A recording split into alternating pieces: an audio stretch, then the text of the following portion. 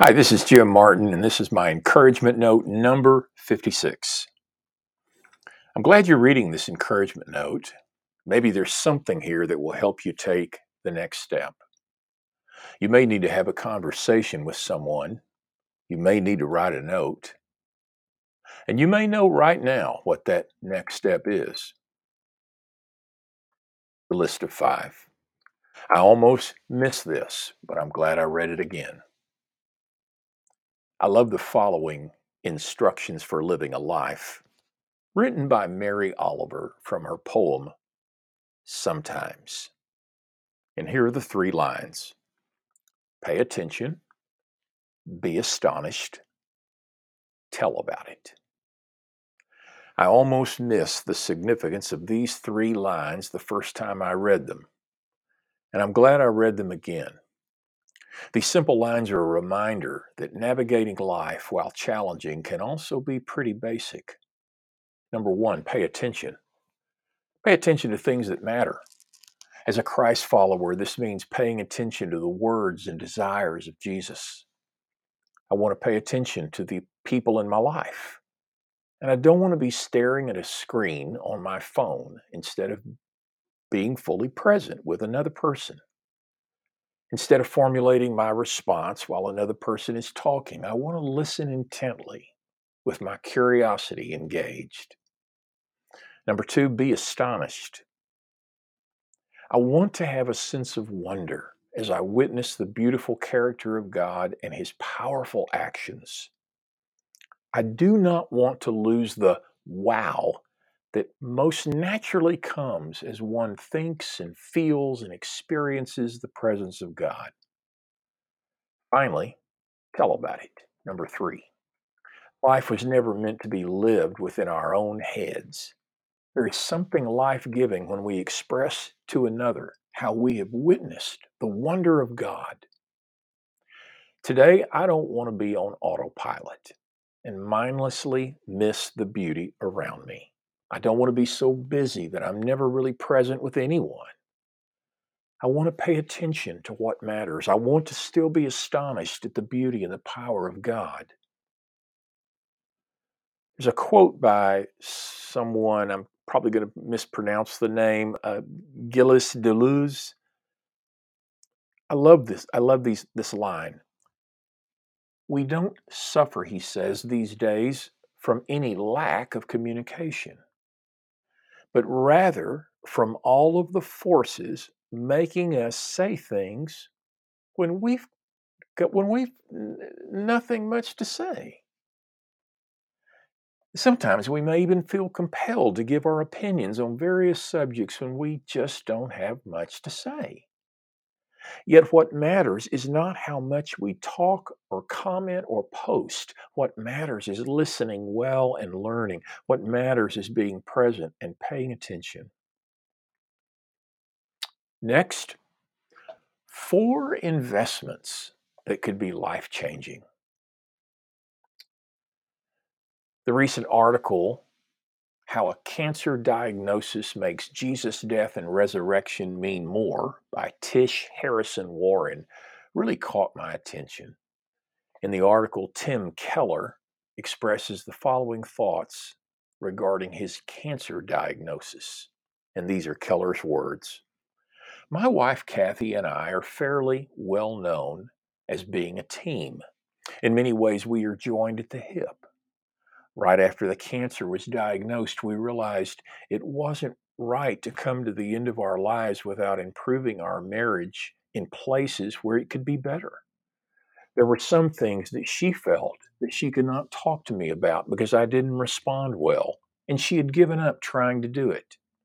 But now we're finding breakthroughs and being able to talk about certain things and deal with them in a way that we never were able to before. And then you immediately look around at your children and your grandchildren and say, what are the things I want to say to them and do with them? Then, thirdly, writing. I'm asking, what are some things I want to write about? Notes in a bottle to the future church. And the last thing is trying to encourage people. I want to be an encourager.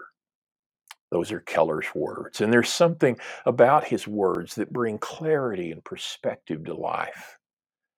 Though he writes from New York City, his words can be helpful whether we live in a city, a suburb, or a small town. When I was 40 years old, this would be about 1993, Charlotte and I were living in Waco, Texas with our two young daughters. At one point, after several x rays, a physician discovered a large tumor near the top of my spine. Days later, I sat in a surgeon's office, scared to death, and I listened as he told me he would be opening up my chest to remove this tumor. Now, it was benign, but I was still scared to death. I called my friend Dan Anders, who ministered on the campus of Pepperdine University. He battled cancer for a long time, and he said, "The first time you catch a whiff of your own mortality, it is terrifying."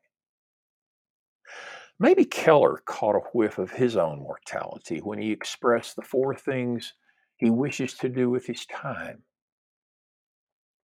Wonder what might our lives be like if we held to the same four commitments.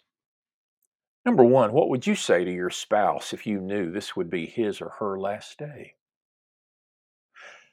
Number two, what might you say to your children if you knew you had little time to live? And is this something that you need to be intentional about communicating right now?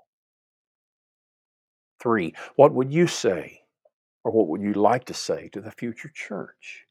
What might you say on behalf of those whom you love dearly who will be a part of that church? And number four, who would you intentionally seek to encourage? We don't have to wait until we have a serious disease in order to spend the remainder of our time wisely. Perhaps we can learn from Keller as he writes about these four desires in his own life. I'm grateful for this reminder to invest my life in a few things that matter most, cancer or no cancer. Next, when leaving isn't the answer. What does a person do with emotional pain? Many people simply leave. Now, they don't necessarily leave physically, rather, they leave emotionally. Many have learned to respond to pain by withdrawing. When our granddaughter was still a toddler, she learned to play hide and seek. When it was her turn to hide, she would close her eyes, thinking that she was hidden from the sight of others as long as her eyes were closed. Some of us have tried to deal with pain by going within. In essence, we closed our eyes thinking this was a safe place to hide. While withdrawing may be one's default for dealing with pain, it's not conducive to connecting emotionally with another person. In fact, for family members and friends, it can feel like the person has gone away. When we leave one another emotionally, where do we go? Number one, some of us just stay very, very busy. We lose ourselves in our work. Maybe we can stay so busy that we're not preoccupied with the pain and the emptiness we feel. Two, some of us look for a way to medicate or numb our pain: alcohol, drugs, pornography. And some parents may lose themselves in their children to avoid addressing the painful issues of their marriage. And yet, this can be a way of not dealing with pain. Number three, some of us retreat to a room within ourselves, which may seem safe, but actually serves to disconnect us from the people we love most. This cave can be a place that might seem safe, but it actually may expose us again to memories of earlier moments of shame, humiliation, and disappointment. Early in our marriage, Charlotte would occasionally say to me, "Don't go away." She wasn't talking about physically leaving our family. It had never occurred to me to leave our family and live elsewhere. However, I would lose myself in my work and my thoughts and withdraw to a safe place in my mind that unfortunately excluded everyone else by virtue of my silence. What I eventually learned is that withdrawal into the self is actually futile. Your mind can become a museum consisting of the relics of unresolved conflict, unprocessed wound, and a pain that was never acknowledged. Many years later, I see the same behavior in others. Some are young men who have allowed themselves to become moody and emotionally unpredictable. Others are men and women who've stored away decades of pain, hurt, and resentment. Basically, this behavior changes by the grace of God. This probably won't happen overnight. For many men, this may have been a default behavior for many years. However, rather than saying, that's just the way I am, Christians believe that God is powerful enough to break the chains of this futility. Christians, through the power of the Spirit, deal with their lives instead of allowing their relationships to fall apart. One place to begin might be in voicing to God in a spirit of humility what you are really thinking and what you're really feeling. Trust that He is good and that His love for you is far greater than you can even imagine. Being present in the moment can be painful at times. However, it's far better to stay connected regardless of the pain than to attempt to go it alone. Next, ministry survival, number 2. This is especially for ministers and other church leaders. The following is from a list I created entitled 10 Ways to Survive in the First Year of Ministry with a Congregation.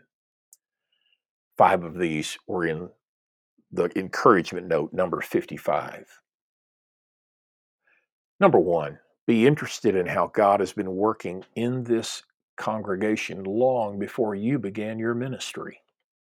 Ask others, what do you love about this church? Or what has been a high point for this church since you have been here? This can be an humble reminder that the work of God does not begin with me and my ministry skill. Number 2, follow through. If you say, let's have lunch or coffee, follow through. If you get text or emails that call for an answer, follow through. Be aware of the promises you are making. Follow through. Number 3, you don't have to give an opinion or comment on every matter.